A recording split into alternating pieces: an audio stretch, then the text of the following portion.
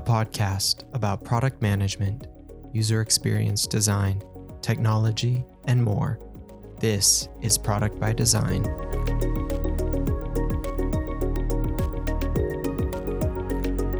All right, welcome to another episode of Product by Design. I am Kyle, and today I'm very excited to have a special guest, Mark Taylor, with me. Welcome to the podcast, Mark.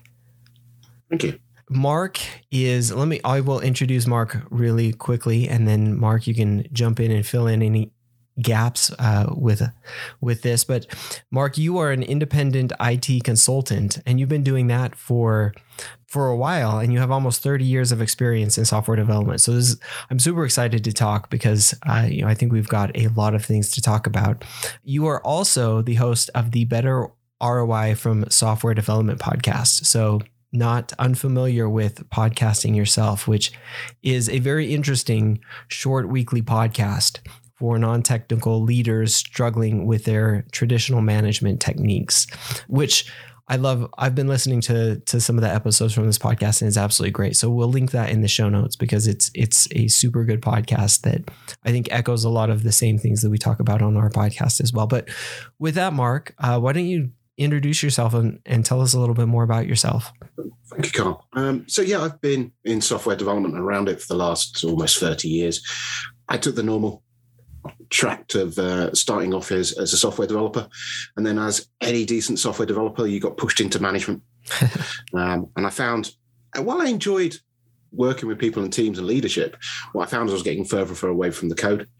So moving back into a consultancy model allows me now to be able to be closer to code rather than running teams and being 24/7 in meetings. So I really enjoy that aspect of it, really enjoy and have benefited in my career of being able to do lots and lots of different things. And I like to take that into both my consultancy work and into my other activities, such as the podcasting. As you say, podcast is I think we're up to about 104 episodes now. Fairly short episodes aimed at trying to help sort of managers, non-technical managers, struggling to understand why they're getting the best from any investment they're putting into software development. Unfortunately, we'll probably touch on a number of these topics in this episode. Your traditional management techniques, unfortunately, just don't work with software development or indeed any form of knowledge work. And it's trying to help get that message across and help people to work out how better to achieve that. Yeah, I think that's absolutely great. And I'm really excited to talk about some of those. But before we do, outside of software development and consulting, what else are you interested in or do you enjoy doing? And other than podcasting as well, which 100 plus episodes, congratulations on that as well. Thank you. Yeah, my initial answer is there's something outside of software development. This is new to me. Yeah, good point. It's a fair question. I think we've reached a stage in our lives, myself and my wife, where we're going through the empty nest syndrome. We're going through that period where we've got empty nest. Oddly, for the second time, because he came back and lived with us for during the lockdown for the pandemic. So he's gone back out and he's merrily making his way in the world. But now we're sort of trying to work out how we want to live our lives. All those things that you think, oh, we could go and do this. We can remodel bits of the house. We can go on more holidays. But so it is probably that interesting point in our lives where we're trying to rethink what we want to do as a couple. Wow. Well, that feels like another podcast episode. We won't go into that one, but that feels like really interesting podcast. I'm assuming you're a distance off that worry by the background noise earlier. Yes. We're a little distant from that still.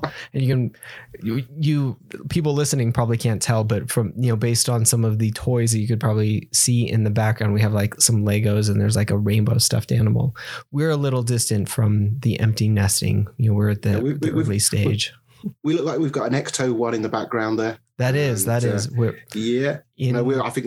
we've got one of those in the loft somewhere. Yeah. The lad when he was younger was very much into all the original Ghostbuster stuff.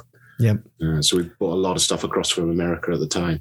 And it's probably still in the loft somewhere. Yeah, we are working on that. So my kids love Legos, and so it's kind of a throwback. We've been working on the Ecto one, building it, and we also have a toy one on the ground because they just want to play with it too. So I was like, well, we can't play with the Lego one, but we can get one to play with too. So.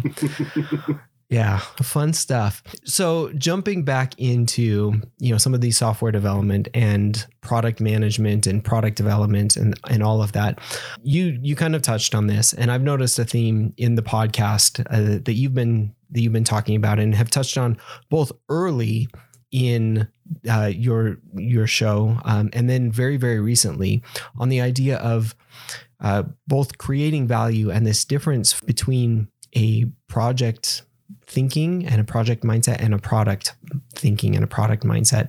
So as you approach product development and engagements as a consultant and new just product development in general, what have you found in helping clients understand these different mindsets and understanding what the difference is between, project thinking and product thinking, and actually understanding the value of both what you're delivering and what a product could be versus a project? Yeah, of course. Interesting. I think a lot of my thoughts mirror your own from the work I've seen that you've done. So long-term listeners will probably hear a lot of things they've probably heard from yourself and your previous guests. But I suppose for me, the almost anti-project stance for me comes from a level of frustration. I've worked in too many organizations where we're doing stuff to a strict project setup run by the PMO. We're organizing projects. We're working in Gantt charts. We're trying to utilize resources, which is code for people. And we're trying to max them out 100% across multiple projects, basing all of this on guesses, and then being told off and being blamed when well-meaning guesses are wrong or someone missed something. So for me, there's a whole bunch of dysfunctions that come from what I'd consider that traditional project management approach of taking siloed activities of building requirements, it going maybe to an architecture team, it then maybe going to a development team, yada, yada, yada, that all of those functions are taking time, they're translating it into their own language. So you're struggling then for people to follow what's being done. We're writing this down. And there's a whole reason that there's a massive industry around law. Any contract is open to negotiation and is open to interpretation. So that's going to be true if you're writing down even the simplest of requirements. There's going to be other people's understandings and bias when they read it. So you're using documents, you're delaying that process until such point as each step is done before it can move on to the next stage. So something may start today, but by the time you've gone through all those processes, you might not, as a requester of it, be able to even see what it looks like until 24 months' time. Now, if we're really lucky and you knew exactly what you wanted today when you asked for it and you're still correct 24 months later, great. But realistically, that doesn't happen. There's just too many factors that go wrong. We make too many bad assumptions. We make the assumption that our requirements are correct, that they're not going to change, that people understand what we've written and all of those bits follow through, that any estimates from any of those parties involved are 100% correct. Not going to be. The word estimate means it's a guess. Yep. So as such, any estimate will always be wrong. It then becomes just a factor of how wrong, rather than people taking an estimate and treating it as a commitment and holding people's feet to the fire and making them work long hours to try and get things through, which then leads to further dysfunction because we're struggling to hit target dates that are on an Excel spreadsheet. We're missing those target dates or going to miss them. So we start cutting corners. We start dropping out quality. We start skipping out on things like security because that's not the ticket item. That's we kind of need that, but we can come back to it. And it, for me, it just drives all those dysfunctions. Whereas product thinking, I think by design, automatically makes you start thinking about the product and its entire lifetime. A project by its definition is do X by when. So you've got a very narrow time focus. You've got a narrow focus on what you're doing. Whereas if you're thinking about it as a product, you're thinking, okay, I'm going to go and build this product. It has a creation stage. It has a maintenance stage.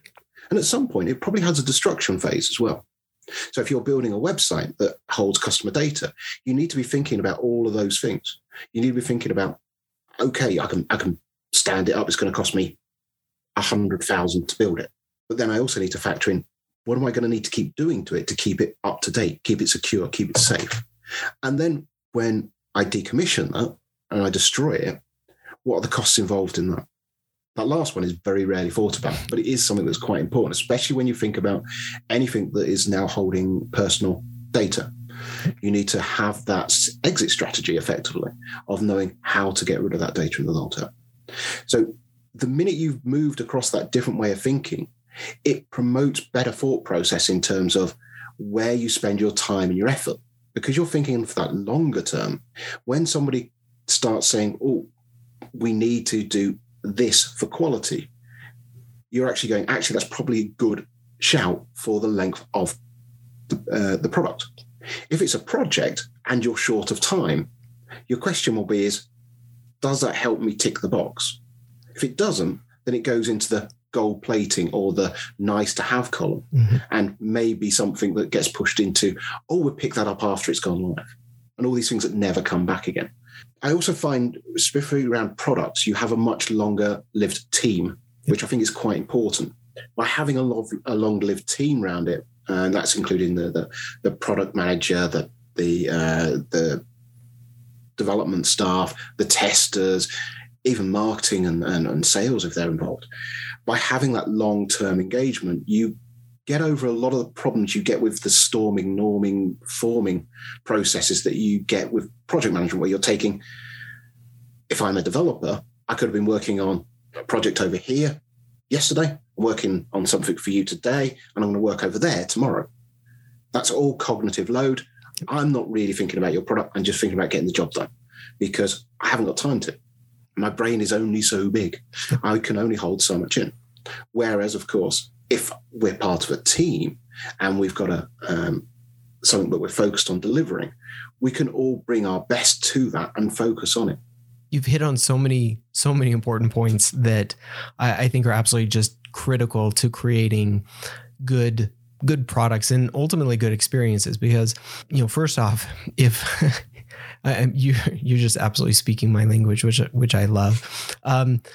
First off, if we look at things as either short term or just in a project mindset of, we have to get it done, we end up lying to ourselves about almost everything, from like how long it will take to the estimates that we give. And then those lies just kind of like, I don't want to say trickle down. They just kind of expand to everybody else. And we have like these just lies going from the estimates of what it will take to when we will come back to do other things and all of that. Like it all becomes just lies, like branching out further and further, because you get into the estimate game.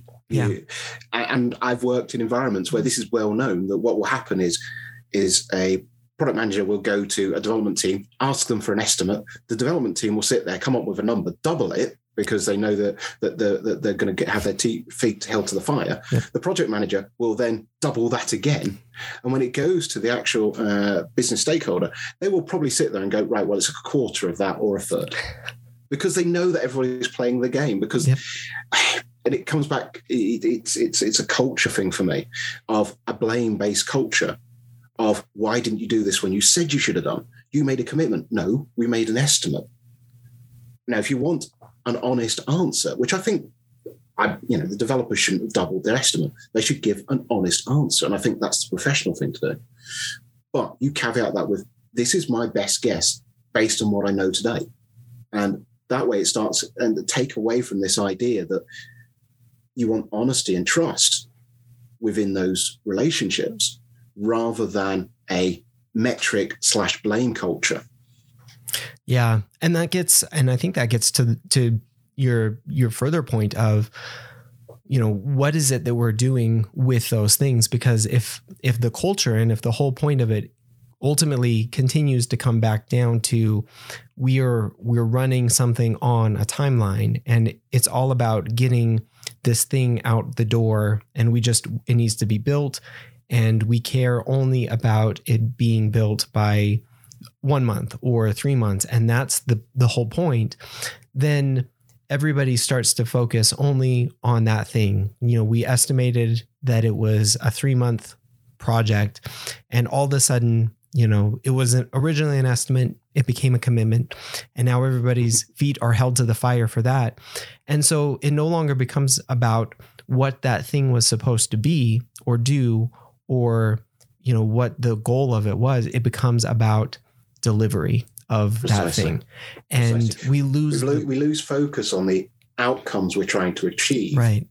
And we're focusing on the output. Yep. Which I think is actually taken from your article. Yeah. And the whole value of it becomes, I don't want to say pointless, but we lose the narrative of like, why are we doing these things? And the culture, and I feel like it becomes almost like a spiraling culture thing of, are we just continuing to build things for the sake of building them? And if we're being measured on when we can get them out, then, certainly teams will focus on getting them out, as opposed to, are we actually delivering something that matters to people and that matters in a way that people care about? And going back to some of the points that you made, you start to cut corners on all of the other things that ultimately, could potentially matter a lot. You cut corners on the quality and the security and the longevity, like how maintainable is this thing over time, which you start to deal with in a lot of different ways. I'm sure you have dealt with this in your practice and in things that you've seen, is if you care more about delivering something quickly, the people that come after you have to deal with the repercussions of that in how long and how easy it is to maintain something like that. So I guess I'll turn kind of the question around, and what have been some of the repercussions that you have seen to some of these different mindsets? Yeah, a lot of this comes down to the dangers of focusing people and targeting people on the wrong thing.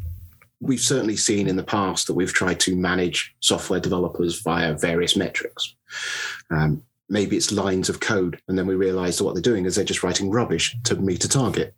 So you've got to be very careful on what you're targeting people to do, because it drives dysfunctions. It's like the dangers of commissions on salespeople.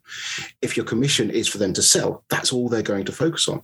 And they will focus on that to the exclusion of, am I selling the right thing? Am I selling the correct thing for the customer? Am I selling the correct thing for the company long term? If they're not incentivized on that, and they just incentivized on that sale, that's what they're going to focus on. And that's, unfortunately, something that has to be taken higher up in levels of management, in terms of understanding what you think you're focusing somebody on is causing dysfunctions if you're not careful. So going back to your original point, in terms of, when people are pushed to cut corners or encouraged, shall we say, to hit targets, and let's be honest, most of these targets are arbitrary dates pulled out of the air. We can talk about if there's proper dates and how to handle those later, but if people are being forced to try and hit a specific date, then yes, they're cut out things that make it difficult going forwards. So I've certainly had issues where I've gone to client sites where I'm being asked to look at a system that's got configuration changes that have been made directly onto the live servers, but has never been recorded anywhere else. It's never been recorded back into source control. So if someone comes along and releases the software again, because someone's made direct changes to that live system, it overwrites them. We've lost that change. Now, to be honest, that change may have been for a very good reason. It may have been that it was an emergency fix that happened in the middle of the night, and it had to be done in that way to get the business operational again. But we still need the disciplines of being able to go back and make sure that we update our previous records and we can go back through that cycle again. One of the big bugbears I find is people's reluctance to write something called unit tests, automated tests for software code. It's commonly held, unfortunately, by a number of people that should know better, that it's a waste of time. It's putting too much time on trying to test something rather than actually getting the job done. And I've honestly seen it being described as gold plating. But if you take a car, all the components in that car will have been tested repeatedly. I would certainly hope that someone has tested the seatbelt set up and make sure it's secure. And all those kinds of components will be tested.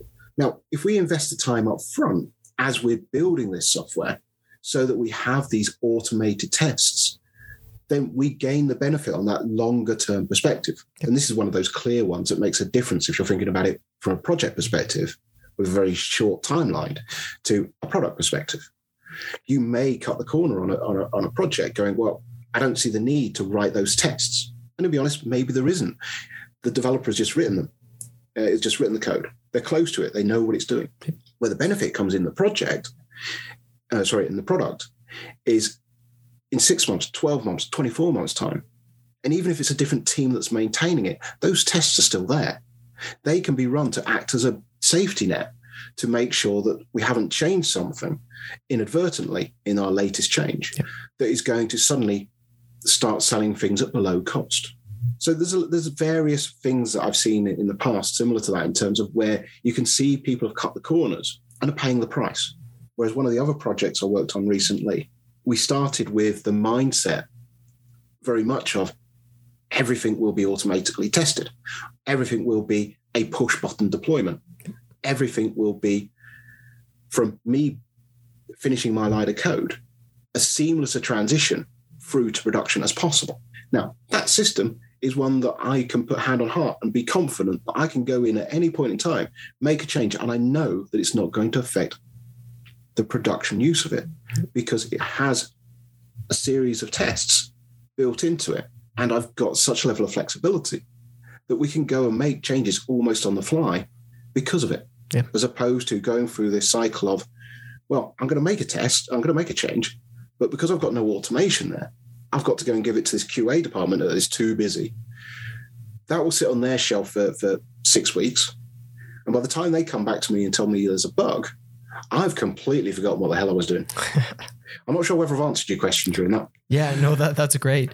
How have you helped either teams or clients that you've worked with shift perspective, from being more focused on, getting dates or estimates or just getting some of the projects done to, focusing more on what is the long-term product look like and what is the long-term value that we're trying to provide, and what is the longer term focus? How have you helped accomplish some of that in some of the work that you've done? A lot of it's education and actually just sitting down and talking through some of these things. Software development is a fairly young industry. It's realistically only really been running since the 70s. So as an industry, it's immature is probably a little bit unfair, but it certainly hasn't got the maturity levels that other industries have. And I think it's also going through a stage where, and this isn't just software development, it's any form of knowledge work where the work you're doing is thinking. There's been a lot of changes in management styles over the last 20, 30, 40 years in terms of trying to understand how best to get those knowledge workers and the best out of them. It's very much moving away from the Taylorism approach of, if I sweat them or I pay them more, they do X many things per hour faster, or that it's a different mindset because you're looking at completely different motivations. You're looking at completely different ways of working. So in terms of when I'm working with people, I like to ideally start looking at, look, you as a business are treating IT probably as an order taker. Mm-hmm. IT, you're probably actually set up as an order taker. We've done that to ourselves. We've done that as our industry to effectively act as, we're here, we do all of this, make a request, put it through the system, and so on. Yeah. We've done that because that's how we've mimicked existing systems. Mm-hmm. And as I say, we're learning. It's new. And unfortunately, we're now learning that there are better ways of doing that. It's obviously not new. For the last 20 years, we've been doing agile and different ways of bringing work through software development and realizing that there are better ways of doing these things rather than it being order-taking mentality. So first things first is trying to get that education piece, trying to at least explain the benefits and explain the differences in thinking. So some of the stuff we've already talked about in terms of, very well you're going to be writing a requirements document. And when you did that last time, did that change while you were developing your software? Did it actually come out as you expected it to? How quickly could you actually see there's some software to look at? You can quite easily start probing based on past experiences in terms of, well, does that seem right to you? The first time you're going to see this is 24 months in. Does this seem right to you that you're expected to know precisely down to the last pixel exactly what it should look like in 2 years' time? Yeah. There is a number of factors there that you have to get through. You have to get through the concerns that the management team have. There is a concern that, if we're getting rid of this Gantt chart, how do we know that the project's on track? Well, you don't anyway. The Gantt chart is largely, it's a lie. It's a fabrication. We'll put this up and it's something to talk about. When you see so many projects that are being reported on monthly that are month in, month out, green, green, green, green, month before it's meant to go in, red. What's happened?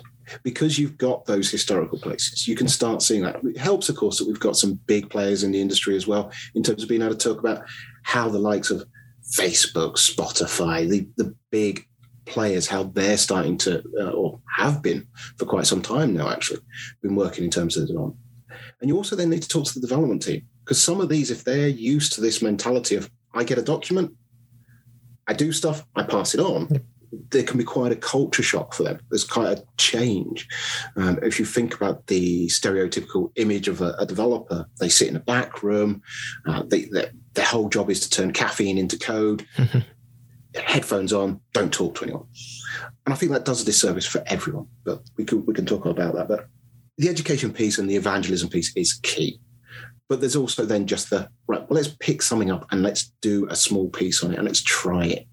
Let's work as a team and try some of these more agile practices. It'd be nice to be able to go full agile and implement a Scrum or a Lean or a DevOps process. But you can take some of the principles, some of the little bits of it, and start adding them in and sprinkling them and going, well, that's helped. Yeah.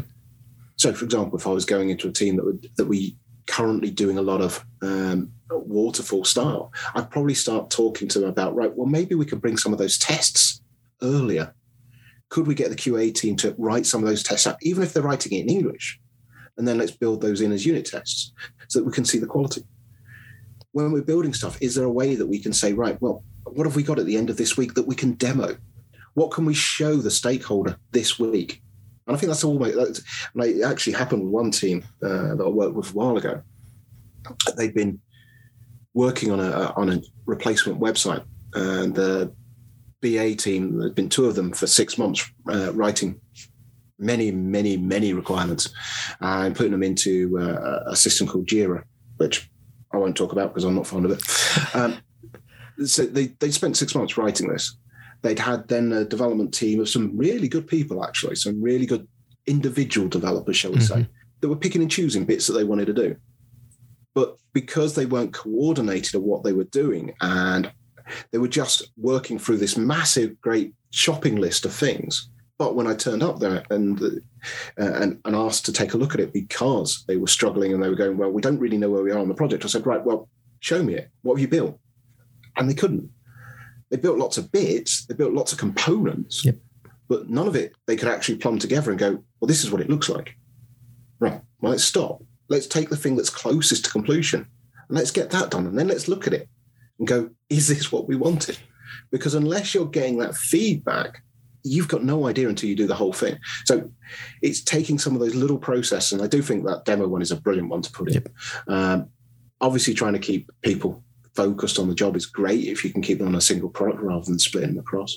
But it's introducing those simple little principles. And ultimately, it's trying to build that through into the development practices. Once you start getting those into some sort of level in the development practice where people are seeing, okay, there's some benefits doing this. We're still working in a waterfall model, but using some agile practices, which is often where most agile implementations end, then you can start going, right, well, can we now start engaging the stakeholders, the leadership more?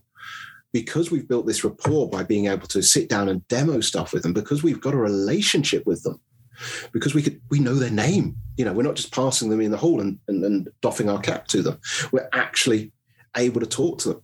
We can start, again, going through that evangelization process of, how about we look at this? How about we try and do that?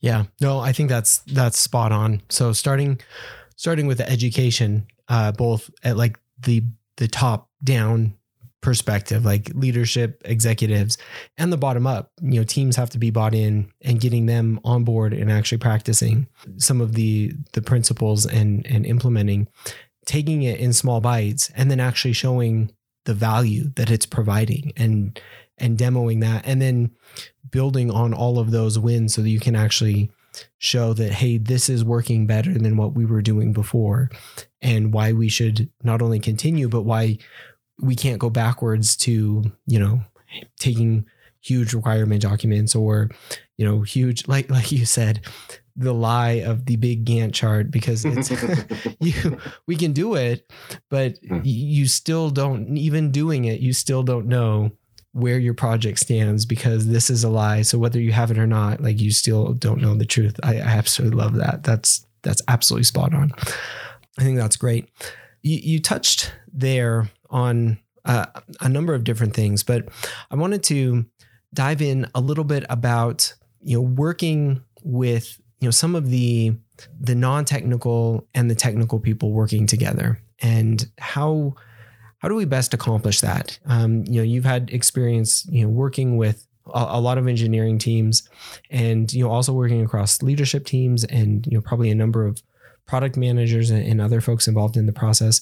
What are the best ways? And you mentioned, part of the education, but bridging some of that technical and non-technical gap between, some of the people, especially working very closely with product development teams. Yeah, I think obviously the main one is pizza.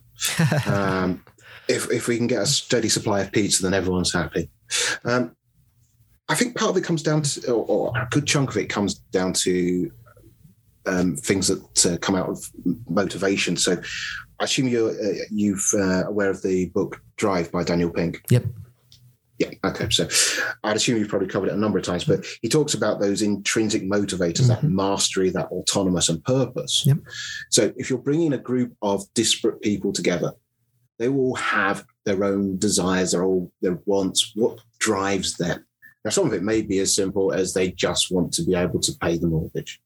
But if we can instill that sense of purpose in that team, that helps no end to start getting people heading in the same direction.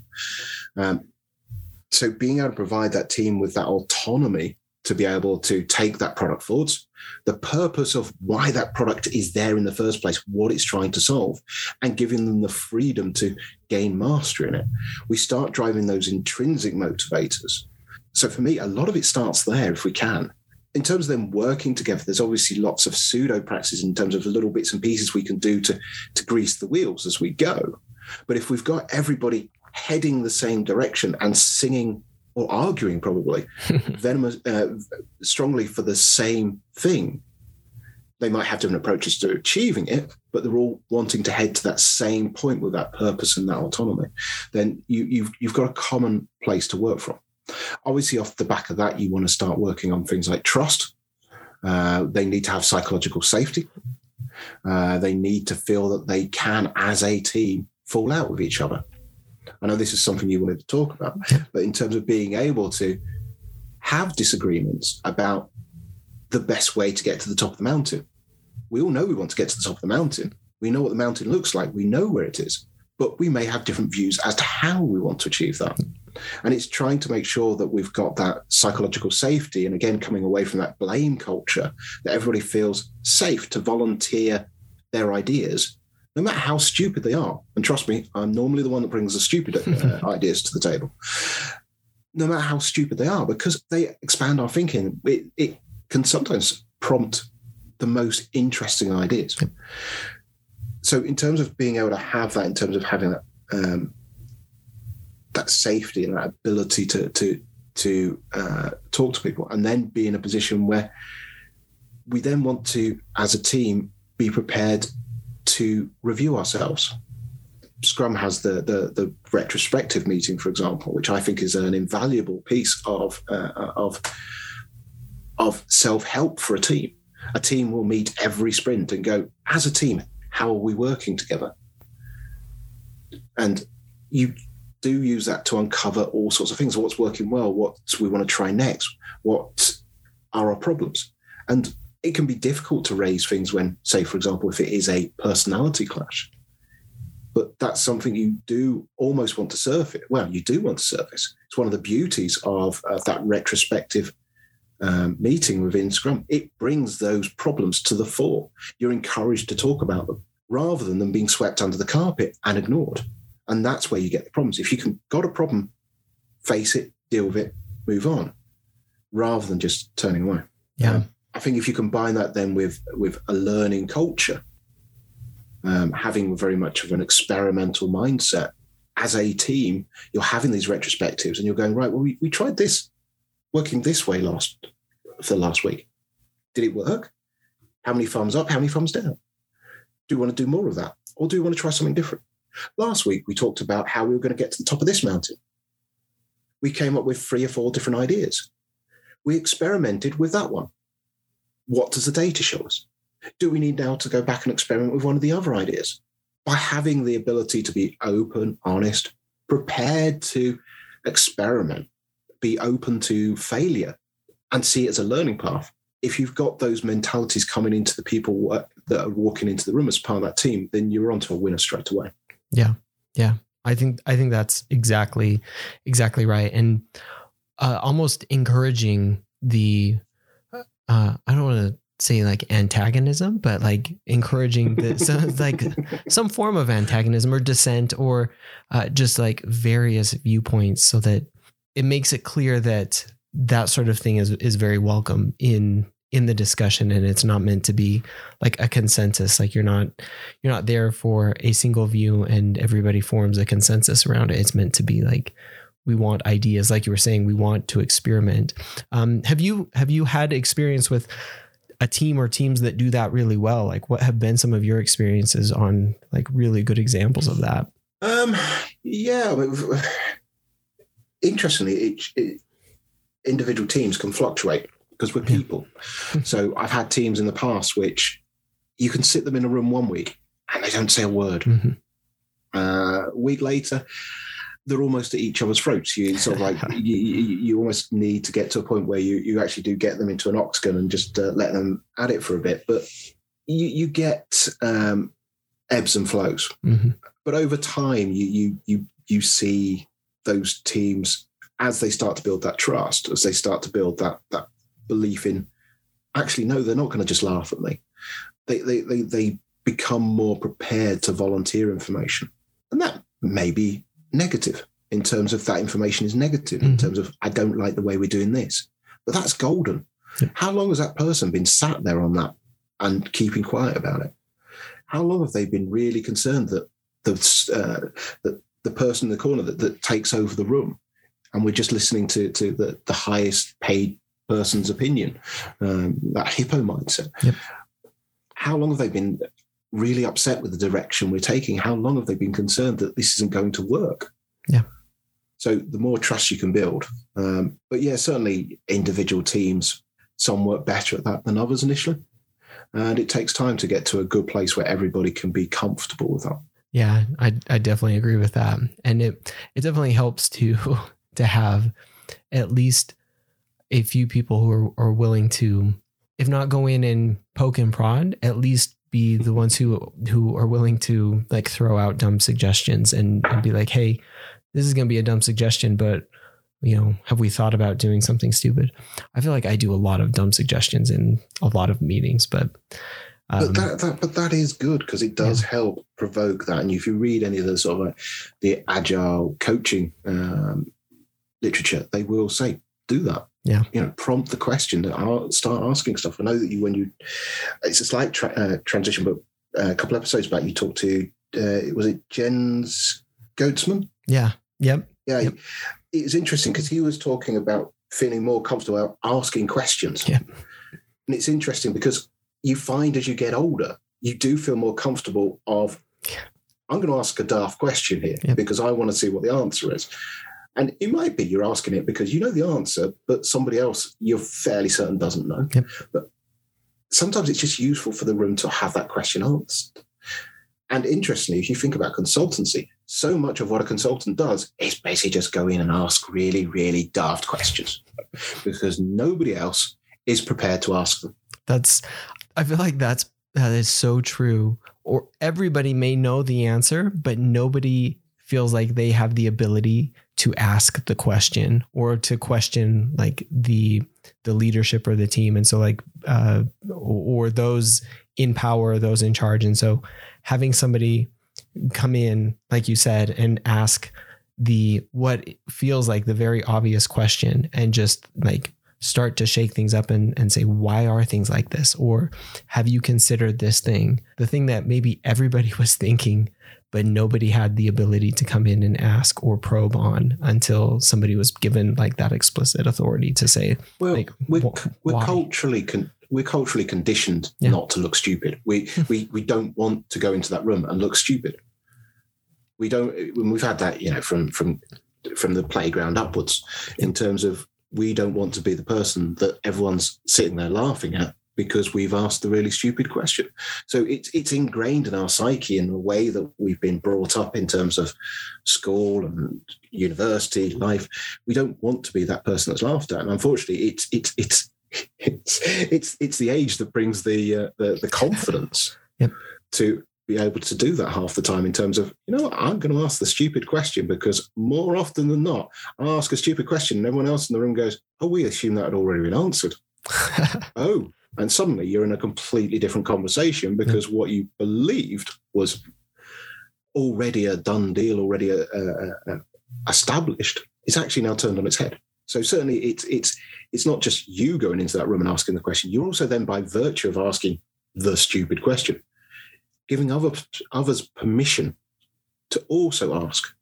I think it's exactly right. And I think probably, if not the most critical, like one of the most critical to making good teams and good meetings is like uncovering what the right problems are and asking the right questions. And often that is asking either the dumb question or just trying to turn things on their head through some of those probing, difficult questions sometimes. And sometimes they're just the stupid, obvious questions that other people either don't think to ask or are afraid to ask because it feels like, they're too obvious or too dumb for somebody to be putting out there, but they can be really, really important. Going along those same lines, we've talked about a number of things in creating good product development teams, creating that psychological safety, the motivation, the alignment and things like that. Are there other things that come to mind in some of your experience in creating best practices or just creating really great product development teams or things that you've seen that are frameworks or principles or just traits or characteristics of really great product development teams? I'm always a little bit nervous when we talk about best practice. Yep. If I'm honest, for me, best practice is constantly trying to seek better practices. And that's probably the key thing that I like to see is there is that continual level of trying to improve. And it's very much going back to where I was talking about the Scrum and the retrospective in terms of the team constantly looking to improve how they do the work. So not just making sure that they are building the right thing, but building the thing right. Yep. So looking at how their practices and how they work together. So for me, the key thing is actually making sure that we're using things like that retrospective to make sure that we're raising problems and improving them.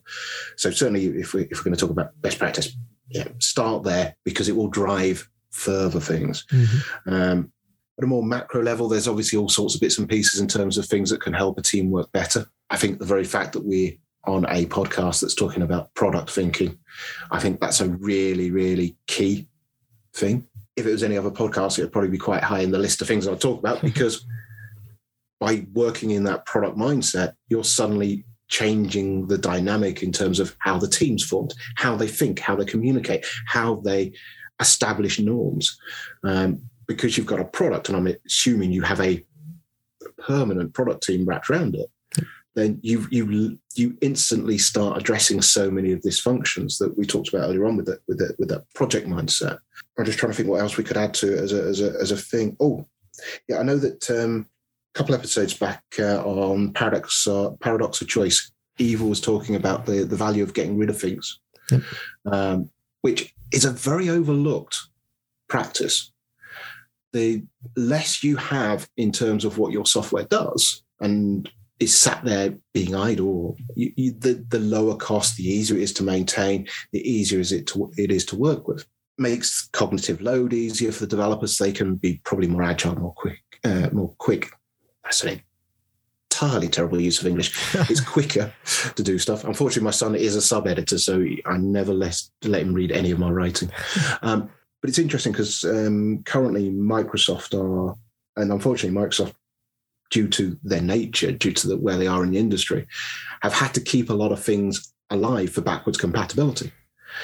They've just started a process of trying to remove, I think, is it XL4 macros out of the Office estate. There's something, I think it's something like 25 to 30-year-old technology, and they're only now trying to remove it out. It's a source of all sorts of security vulnerabilities, and probably one of the main sources that people are getting vulnerabilities from. But because they've had to keep it for backwards compatibility, they must have cost them a fortune to maintain that. And of course, it's now costing them reputational damage as well, because of course there's problems being found in it. So the wider the landscape you have, the more you have in terms of that risk, the cost. So many people think about, I must have hundreds of features, which is exactly what Eva and yourself were saying in that episode. We must have the highest feature count. Well, do you? Does it actually, all those things that you've got in there, do you actually need them? When you look at Microsoft Word, for example, most people won't use anywhere near the full level of features.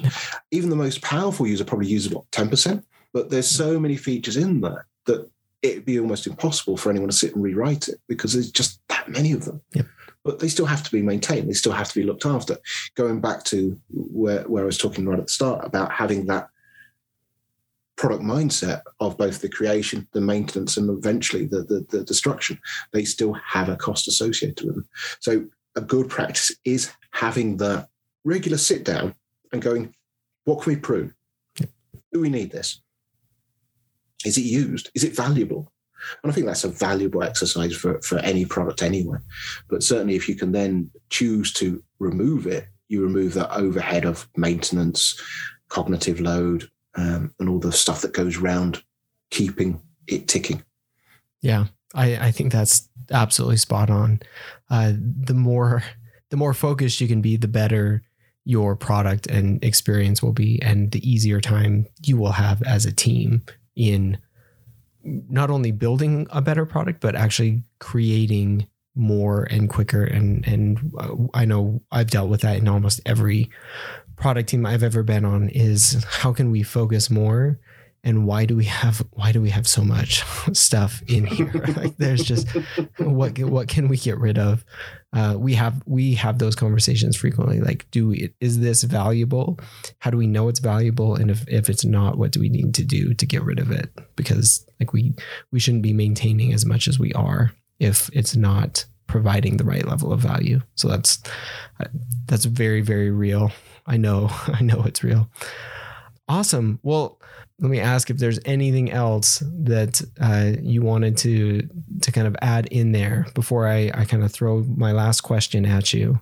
The only other thing I had on that I just wanted to touch on was we've talked a lot about how to about the difference between project and product and different mindsets. The one thing I want people to really think about is, regardless of what role you are, feel that you're able to learn. Some people, especially in the product management space, feel that they're stepping outside of their lane if they start getting into that technical aspect, if they start understanding what the developers are doing. And the same is true of developers as well.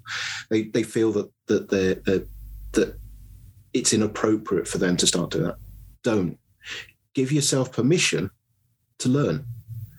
It helps everyone. It helps you. It helps the people you're working with. Obviously, don't go into a room and tell a seasoned developer that's been doing it for 50 years when you've read one article last night on how to do something. There's almost certainly they're not going to take it with the best of graces. But really, honestly, give yourself permission to learn. I'm insane when it comes to the amount of learning I do. I spend a lot of time listening to a lot of different podcasts. I'll sometimes pick a random subject to start going down because it intrigues me. It's interesting. So I've done various things over the past. I've decided, I'm going to go and look at this framework. Well, that's related to my work. That's great. Look at that technology. Understand that. Oh, you know what? I quite fancy understanding how 3D models work. I'm going to understand how to use Blender, which is a software package for 3D models. Oh, I know. I'm going to go and watch this whole set of courses on cybersecurity and ethical hacking. It's never a job I'm going to do, but I find that, for me, understanding things and getting that even a base level of understanding across a broad spectrum makes me better at what I do. It makes it easier for me to engage with people and be able to converse and build that level of trust. Yep. So if there's anything I'd add to it's just feel free to learn. And if anyone ever wants to ask things, feel free to reach out to me or any other techie. They might seem miserable buggers with the headphones on, sat in the corner, but they will more than happily take you through stuff. Whether it makes any sense afterwards, I can't promise that, but we certainly try. Oh, that's awesome. No, that's really great. Last question, and then we'll not actually last question, but favorite moment of your career so far? Anything that kind of stands out to you? That's a difficult one. I suppose for me, it's I'm going to chicken out a little bit and say it's all those little micro moments where you've just gone, that's worked well. I'm really, really happy with that. And I find I get that quite often with software development because it's a problem-solving domain. When you've spent some time thinking about something and you've pondered it and you've experimented with it, and suddenly the pieces start to fall into place. It's that wonderful moment where you're going, yes. And the world suddenly makes sense for, the 5 or 10 minutes before something else happens. But during that time, you have that level of peace. And I saw a meme once of this couple in bed, and the big speech bubble, and the wife's going, he's ignoring me. He didn't talk to me during dinner. He's not talking. He's being really off. Is our marriage over? And a little speech bubble or thought bubble from the chap, and he's going, why doesn't my code compile? And that's the converse of that problem, because it's a problem-solving activity. It's very difficult for us to step away from it as developers. I find that I end up thinking about problems when I'm driving, when I'm walking, evenings, when I am with family. So when I get that converse thing of, excellent, I've solved it, I come home almost, I feel as if I should be able to walk through the door, and it should be as if Jesus has walked into before everyone. And there should be sort of like a chorus of cherubs, which unfortunately doesn't actually happen, but it does in my head. Yes, that should be the way it is. It should be like that more often. Certainly, especially after some days, right? Well, this has been a really, really great conversation. I feel like it could probably keep going for a lot longer, but really appreciate your thoughts and a lot of your experience. Where can people go to find out more about what you do, or see some of the things that you've done, your podcast, reach out to you as well? Yeah. So in terms of the podcasts, that's the Better ROI from Software Development. That can be accessed from my website, red-folder.com, or wherever you procure your podcasts from. So that touches on some of the things we've been on about here in terms of obviously very similar vein to yourself in terms of that thinking, but also on some episodes, I will pick up a technical subject and do my best to try to explain it in a way that hopefully makes some form of sense to the non-technical. So I've done things previously on technologies like Docker, Kubernetes, continuous integration, continuous development. Now, if you don't understand what those are, go listen to the podcast. Hopefully they make a bit more sense after that. So going back to what I said earlier, if you do have a question on technical subjects, really good to hear about those because they go into the podcast as an episode. But yeah, in terms of if you just want to reach out to me, probably the best place is LinkedIn. So I'll provide you a link for the show notes. Okay, perfect. So we'll put the link to the podcast in the show notes and the link to Mark's LinkedIn in the show notes as well. Definitely check out that podcast. I haven't listened to all the episodes because there's over 100 now. But I've gone through a number of them.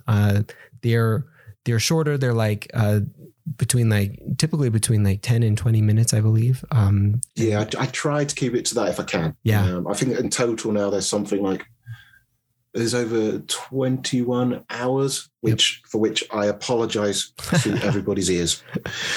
I'm afraid face for radio and voice for mime. No, they're really, really good. So definitely check those out. There are a lot of great topics on there. So we will put the link in the show notes. Before we end, I guess officially the last question, we typically end with either a product shout out or gripe. So I don't know if you've brought anything that you are using right now that you are really enjoying or really disliking that you want to give a shout out or a gripe to. I'll do an enjoying and a gripe, if that's okay. Yes. So enjoying, I'm quite enjoying an app called Duolingo. I'm not sure if you come across that. It's a language learning. Yep. For some weird reason, I've decided I'm going to try and see how far I can get with learning Korean. Oh, wow. If I'm perfectly honest, a lot of this is purely because I seem to watch a lot of Korean episodes on Netflix. I was going to ask if you've been watching some of the Netflix shows and that. Yes, precisely. I've not started on Squid Games yet, but yeah. So I found myself watching a lot of Korean episodes, and if I'm honest, the likelihood of me being able to learn and to be able to listen to or speak Korean is low. I've tried to do French and Spanish in the past. And if I'm honest, I'm not great with languages, just how my brain works. But it's an enjoyable exercise. And as a product, it's really good in terms of it has a lot of gamification in it, and it leads you through. There's obviously paid for as well as a free product.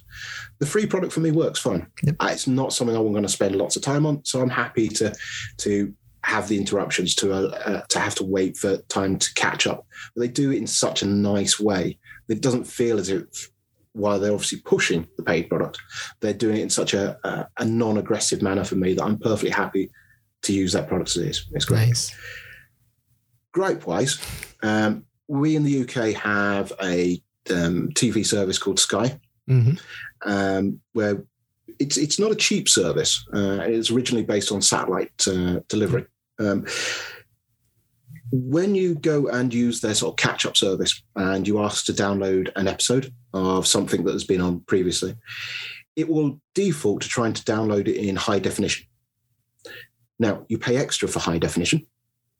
So even though there are two versions of the package, one is high definition and one is standard definition, if you go, I want to watch that looks really good, I'll click the button to start downloading that, it will basically stop you dead. It will basically go, you can't download that. You're on the wrong format. You can't download in HD.